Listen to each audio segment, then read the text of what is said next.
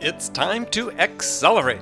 Hi, I'm your host, Andy Paul. Join me as I host conversations with the leading experts in sales, marketing, sales automation, sales process, leadership, management, training, coaching, any resource that I believe to help you accelerate the growth of your sales, your business, and most importantly, you.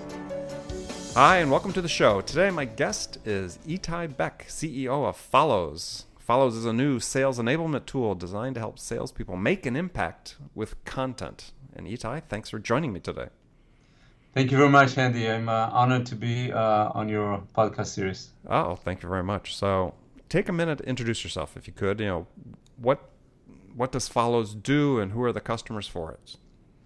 So, you said my name, but I'm the co-founder, one of the three co-founders, and I'm the CEO of Folloze. It's what we call a sales development platform. It is grounded in content, and the idea here is to bring value to prospects through their buyer's journey, enrich their buyer journey, and at the same time provide deep insights to the sellers so they can focus and respond fast to the most engaged people.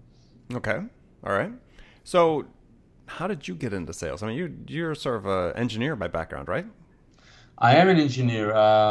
And I can say that the first half of my career I was really in engineering and project management, and was very tied into really kind of a state-of-the-art top level technology. And then this was mostly in a military kind of settings. Mm-hmm. And then at some point I joined the business scene, and very quickly I wanted to be part of the business side of the house and not that much in engineering. And I think one of the causes for this is because for me, what I value a lot is relationships with people, and the ability to help someone. So business is much about that. It's not only about, from my perspective, solving a technical challenge, but it's also about solving an actual problem. So I joined a early stage startup that time. That was my first startup, and I became one of the VPs there, and my job was to build the pre-sales function for that company. It was called Kagor Networks, and I started building a worldwide team of 15 people or so, and Sales engineers. Sales engineers. Mm-hmm. We're doing pre-sales and post-sales and partner enablement and field training. And I was also doing the sales ops. Salesforce.com was very new at that time, and we did that. So that was kind of my very first experience with everything to do with sales. Of course, we're working extremely closely with the sales team, and we're kind of jointly headed to win deals. And was there a moment you can remember where you learned like what selling was? Like there was this lesson you learned, some interaction with a customer. It's like sort of an aha moment. Okay, this is what sales is. Well, the two things that come about. One of them is that always looking at salespeople as somewhat magicians, right? At some point they have this capability of translating a conversation into a deal. But kind of gradually, but pretty clearly, it became very clear to me that a deal would be way better off signed if there was an actual value that was presented and delivered to the customer. And because once you do that, it's unlike, you're not selling a car. You're selling a piece of technology. It's going to be built into the customer's infrastructure for their operations. It's somewhat of a marriage. And if there's no fit, it's gonna explode at some point. And sometimes it did explode. It did explode when, for instance, we were overselling, or we promised all kinds of stuff that was not even close to what we were able to deliver. That then exploded. But when we actually were able to provide technology and advisory and build trust and be there for them when they needed us. That resulted in a very long-term relationship. So then how did that lead to follows? I think the two major components that let me talk about the two major core values that we cultivated among the team. One of them is that whenever you interact with a prospect, um, there has to be a knowledge transfer there. There has to be guidance you bring to your customer, which starts with understanding their specific problem on a business side and on the technical side. You have to understand it very thoroughly. Many times, my sales engineers would come to me and say, "Hey, they need this and that feature, or they need this and that capacity," and I would kind of insist on how exactly is their network configuration looking like? What exactly is it that they're trying to do? What's their service going to be? And based on that, come back with a technical solution which would match best their needs. So the idea here of building, of transferring and delivering knowledge, which many times is transferred by using content and the right content for the specific need, that was one core value that we cultivated. And the second one was responsiveness. Like if a prospect and later on if it's a customer, they're asking for something, they're sending you an email, respond, don't wait. And I'm not saying jump on them and freak them out, but rather respond in a respectful way. Even if you don't have time at the moment, they were asking for something, tell them, okay, I got it, I'm going to work on this, I need to do a little research, I'm going to come back to you in a day or two. And you help with that, you give them a little bit of peace of mind that you are working for them, you're helping them, you are going to help them. And it's these two kind of things were core values that we cultivated, and eventually leading to many trust relationships and many great deals. Now, how is that connected to follows? I want to say maybe something more about my last job before I founded Follows was at Juniper Networks that acquired my first startup. And my last job there, I was leading go-to-market strategy for kind of a big portion of the enterprise business, kind of $250 million a year. And we brought Deloitte and we tried to analyze and understand what is it that is going to translate the great products that we had at Juniper, which many times were the leader products in the market, to a much larger market share. And they came back with a lot of different recommendations, but one of them was about the alignment of messaging and everything that is supporting the message, all the way from corporate to sale, but really to the actual specific use case. There's so many times where I went to support the teams in the field, and I saw that they were struggling with not understanding enough what does it really mean when we say something from the corporate message top line. What does it mean for the customer? How do they connect it to a customer problem? Right. So they're having a hard time translating what I call this problem. They couldn't translate the marketing message into a sales message. Right. That would resonate with the customer problem. Exactly. And yeah. So what we've done with Follows is basically it's a very simple and yet that I think that's what makes it very powerful. It's a very simple tool, which allow you to, number one, collect pieces of content that make sense in a specific context. So the context could be, let's say your customer is building a data center, okay? And you have a specific solution to tell them about the data center. What many times happens is that you actually make your customer work very hard to understand what is it that you're going to sell them and how you're going to solve the problem. Instead, what you can do is you can collect a few pieces of content that make it a whole story come together and provide service to your prospect to avoid the need to search for all that. And also, if it's together, it's kind of built in a way that it's in context. they see that, they learn that. It's one place for them to come and see what's in there. And they are very busy people, so we also respect their kind of a busy schedule. So if you give them like the collection of the content they need in one place, they can also share internally across their own team to build their own consensus. You already given so much value in the process. And then on top of it, once they start interacting with those, we call them content boards. These are highly visual, beautiful pages, web pages that really have relevant content. The content could be videos and files and links to maybe even a blogger article that is supporting your message and so on. But once people interact with that, you get actual signals that somebody is in there and doing this and that. And that may mean for you a good time to interact with them and kind of interject into the conversation. Many times what we do is we send emails with a lot of PDFs and links and whatnot.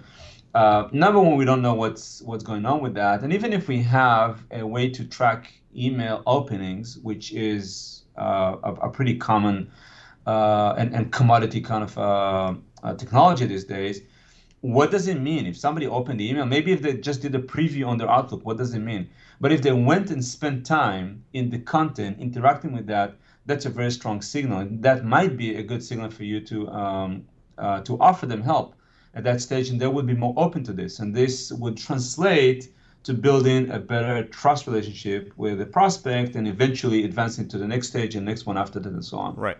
So really, for people sort of trying to conceptualize this, of hearing about this for the first time is, and correct me if I'm wrong as I sort of summarize this, is what follows, and just so people know if they listening and hadn't seen this online, it's FOLLOZE.com, follows.com, it's like you're creating a personal portal, web portal, for a prospect that you can populate with, as you said, various types of content, information, whether it's a video, PDF, link to a website, or Word document, whatever you have that is you structure in such a way to create a compelling story for the prospect that helps them understand at a greater level of depth exactly what the solution that you're providing to them is going to do for them.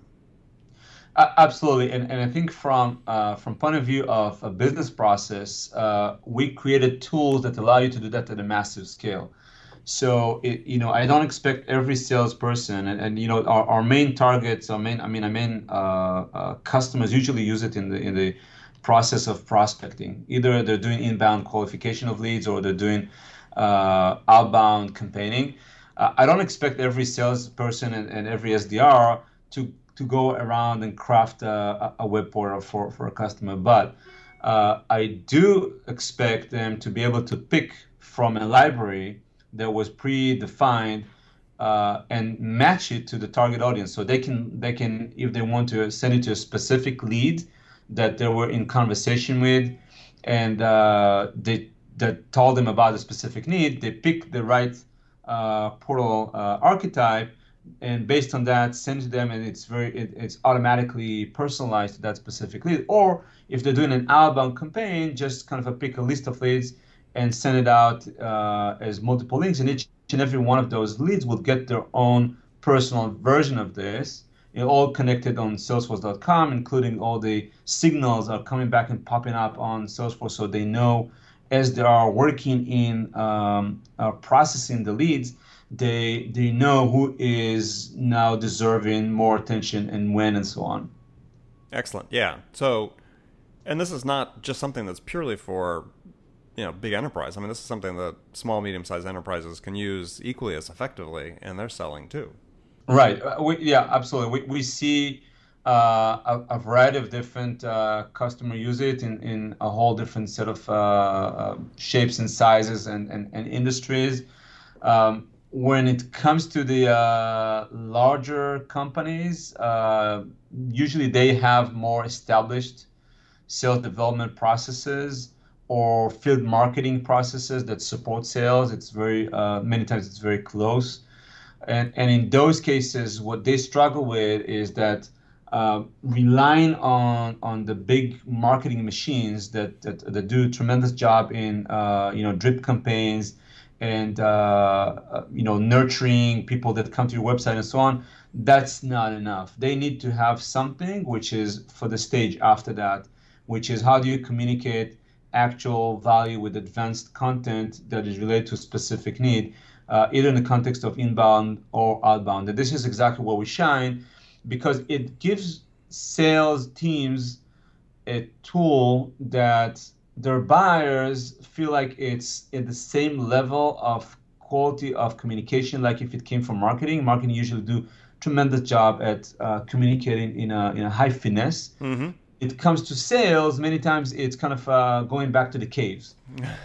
Boring, long emails, bunch of links and PDFs, and phone calls that lead nowhere. And I believe I've seen many customers of us, and I believe it's true in many places also where I was in the past. Many of those calls just go nowhere. Many people just lose and miss a lot of opportunities because they're not communicating properly the value proposition, and they do not know who to follow up with when. And these things that we solve for either small or larger company. Okay. Well, great. Well, let me pose a hypothetical situation for you, and I'll come back and get your answer after the break. And it's a standard question I'm asking all my guests that provides fodder for conversation as we come back after the break. So here's the scenario. You've been hired as a new sales manager at a company whose sales have kind of stalled, become a little stagnant. They're in a hurry to turn things around really quickly. What two things would you do in the first week that would have the biggest impact? And we'll talk about that after the break. Stay with us after the break as we talk with Itai Beck, CEO, co-founder of Folloze, about their great sales engagement tool. We'll be right back. Hi, this is Andy. Connect and Sell is used by sales reps at nearly 1,000 companies, including hundreds of technology startups and several Fortune 500 companies, to overcome the challenges of getting prospects on the phone. Companies using Connect and Sell grow their revenues faster by enabling their sales reps to have more sales conversations in 90 minutes than they could otherwise achieve in an entire week. Connect and Sell can be deployed directly to your sales reps, or you can take advantage of their outbound on-demand service, which delivers qualified prospect meetings scheduled directly on your sales reps' calendars. Visit connectandsell.com to learn more about how Connect and Sell can start filling your pipeline today. And welcome back. My guest today is Itai Beck, CEO of Folloze. You can check them out at Folloze, that's FOLLOZE.com. So, Itai, welcome back. And so, Thank you, Andy. Let's spend a minute and answer the question I posed before the break. You're a new manager, new sales manager. A company with sales have sort of stagnated, stalled. You have 1 week to make an impact. What are the two things you'd do that first week that would have the biggest impact? I think one of the first things I would do is learn the numbers. Try to understand where do we fail, right? Like look at across the funnel and see where's the dropout and understand what exactly is the number one problem that we have, and have a conversation with the team to lead all of us to believe that this is the number one problem. Mm-hmm. Right? Once we all believe that this is the problem, I think now we solve that specific one. Like, for instance, if we see that the worst thing we have is a very bad conversion between incoming leads and opportunities, that's a different problem than we having great opportunities and great demos and whatever, but we don't see closures. So you have to treat them very, very differently. That's why I think we have to first understand where exactly in the funnel is the problem. So that's the number one thing I would do, and then based on that, I would look into what's the next step. So your second step you'll determine based on what your success of your first step is. Fair enough. All right, so let's get back to Folloze for a second. So how does a sales leader or CEO, how do they evaluate the ROI on Folloze? So when you talk with sales leaders and CEOs, of course everybody is interested in more sales, right? And everybody is promising more sales. I mean, all vendors promise more sales, and which is fine. And there are more than one technique on how to do this.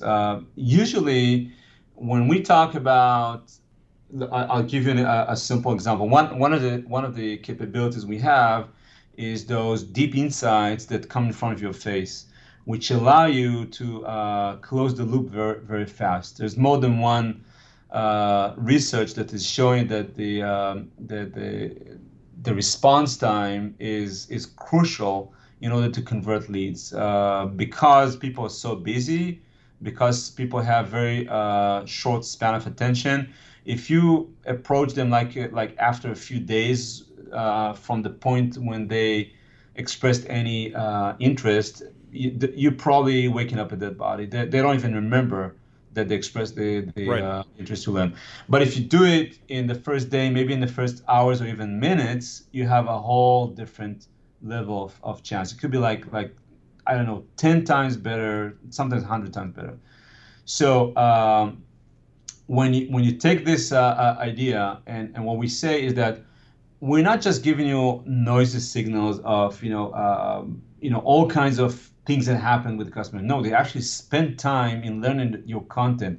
That's a pretty deep and strong signal. If you latch on that one, even if the prospect has not expressed a specific intentional need to be contacted, and they can do that as well on our platform. But even if they did not, you can actually interact with them, and most probably they're going to be more open to that, and your likelihood to convert is going to be much higher. Now, how is that translating? Let's say you convert one more lead every month. What does it worth to you? Most people would tell me one more qualified leads is let's say, I don't know, $500 a month. Sorry, $500 a lead, or to $1,000 lead, depending on the company, business, and so on. So if you believe that by applying this technique that allows you to provide highly targeted content, a story, a message to specific leads, and then be able to respond to the ones which are most relevant, so you can salvage at least one more lead every month, that's probably already worth to you $500 to $1,000 a month, right? Mm-hmm. Now, what if we are able to convert 10 more leads? What does that worth you? So I think that discussion is very, very simple at that point. Yeah, and what you're talking about, just so again, so people who haven't seen your type of product before can conceptualize it, is when you're talking about how they engage with the content, is you're getting the analytics back, so that if you, on this personalized portal, you've got, let's say, a PowerPoint presentation, you're able to track, not only have they opened the presentation, but I believe aren't you able to track down to like the specific slide level what they're looking at? We can look into a specific content piece and how long did they spend time on that one. It could be in a video, could be in a document, and usually it's not only about, when people talk about analytics, many times we're thinking about all kinds of fancy dashboards, which is usually something which is very relevant for marketers. What we do is we create events, and those events come as notifications that pop up. And they pop up in the right place. They pop up on top of your Salesforce console. They pop up even on your iOS mobile. They pop up wherever you want it. So you don't have to go proactively and check and see what did they see, what did they do. No, it's actually coming up as a prepackaged notification that tells you, hey, this and that person just spent 2-3 minutes reading your stuff. It might be a good time to interact with them. Like a prospect that you sent a proposal to 2 weeks ago that you hadn't heard from, suddenly they're looking at the proposal again, or two people within the organization are looking at the proposal, pick up the phone and call them. Yep, absolutely. So, I mean, you're CEO of a company with innovative new product. I mean, you're sort of creating a category or a niche within a category. So what are the 2 or 3 things that you, from your perspective, are sort of most important that you need to accomplish to sort of establish yourself and build momentum within this marketplace? So I think definitely build awareness that sales success is, I mean, people understand that, but build awareness that with this kind of a platform, sales can latch on not only on higher productivity, which is an operational excellence step that you have to take, but also be able to create way more impact in the marketplace because you're changing the way the buyers would perceive the journey with you. And that is something that we see that was not that much addressed so far with many of the existing platforms. There's a lot of emphasis in the market right now in productivity. And I think the reason for that is because the competitive landscape becoming harder for everybody, and the funnel is becoming wider, the conversion low are I think lower, and people do a lot of people invest a lot of their time and money and efforts in order to get more calls, more emails, just kind of play the number game, just increase the numbers. And what we're saying here, yeah, increasing the numbers is something you have to do. There's no doubt about it, but there's a limit to that. What you have to do also is change the impact, and that would change the conversion ratio from its. I think it's a strategic change versus an operational change, and that is something that we have to actually educate in some cases. Some customers, it's a new concept. And so you know, kind of bring about that kind of an idea. That's very much important for us. And what we're really focused on is on customer success, getting our first few tens of customers that we have today to be highly successful with their inbound and outbound sales development, and with that, build more credibility in the marketplace for us and get to the next customer and then the one after that and so on. Build like credible case studies, numbered proof points and so on. Yeah, I mean, you're really talking about a what could be, I mean, a real sales productivity improvement tool, which is, as you sort of alluded to earlier, is, you know, I think there's too many broad definitions of productivity and sales productivity.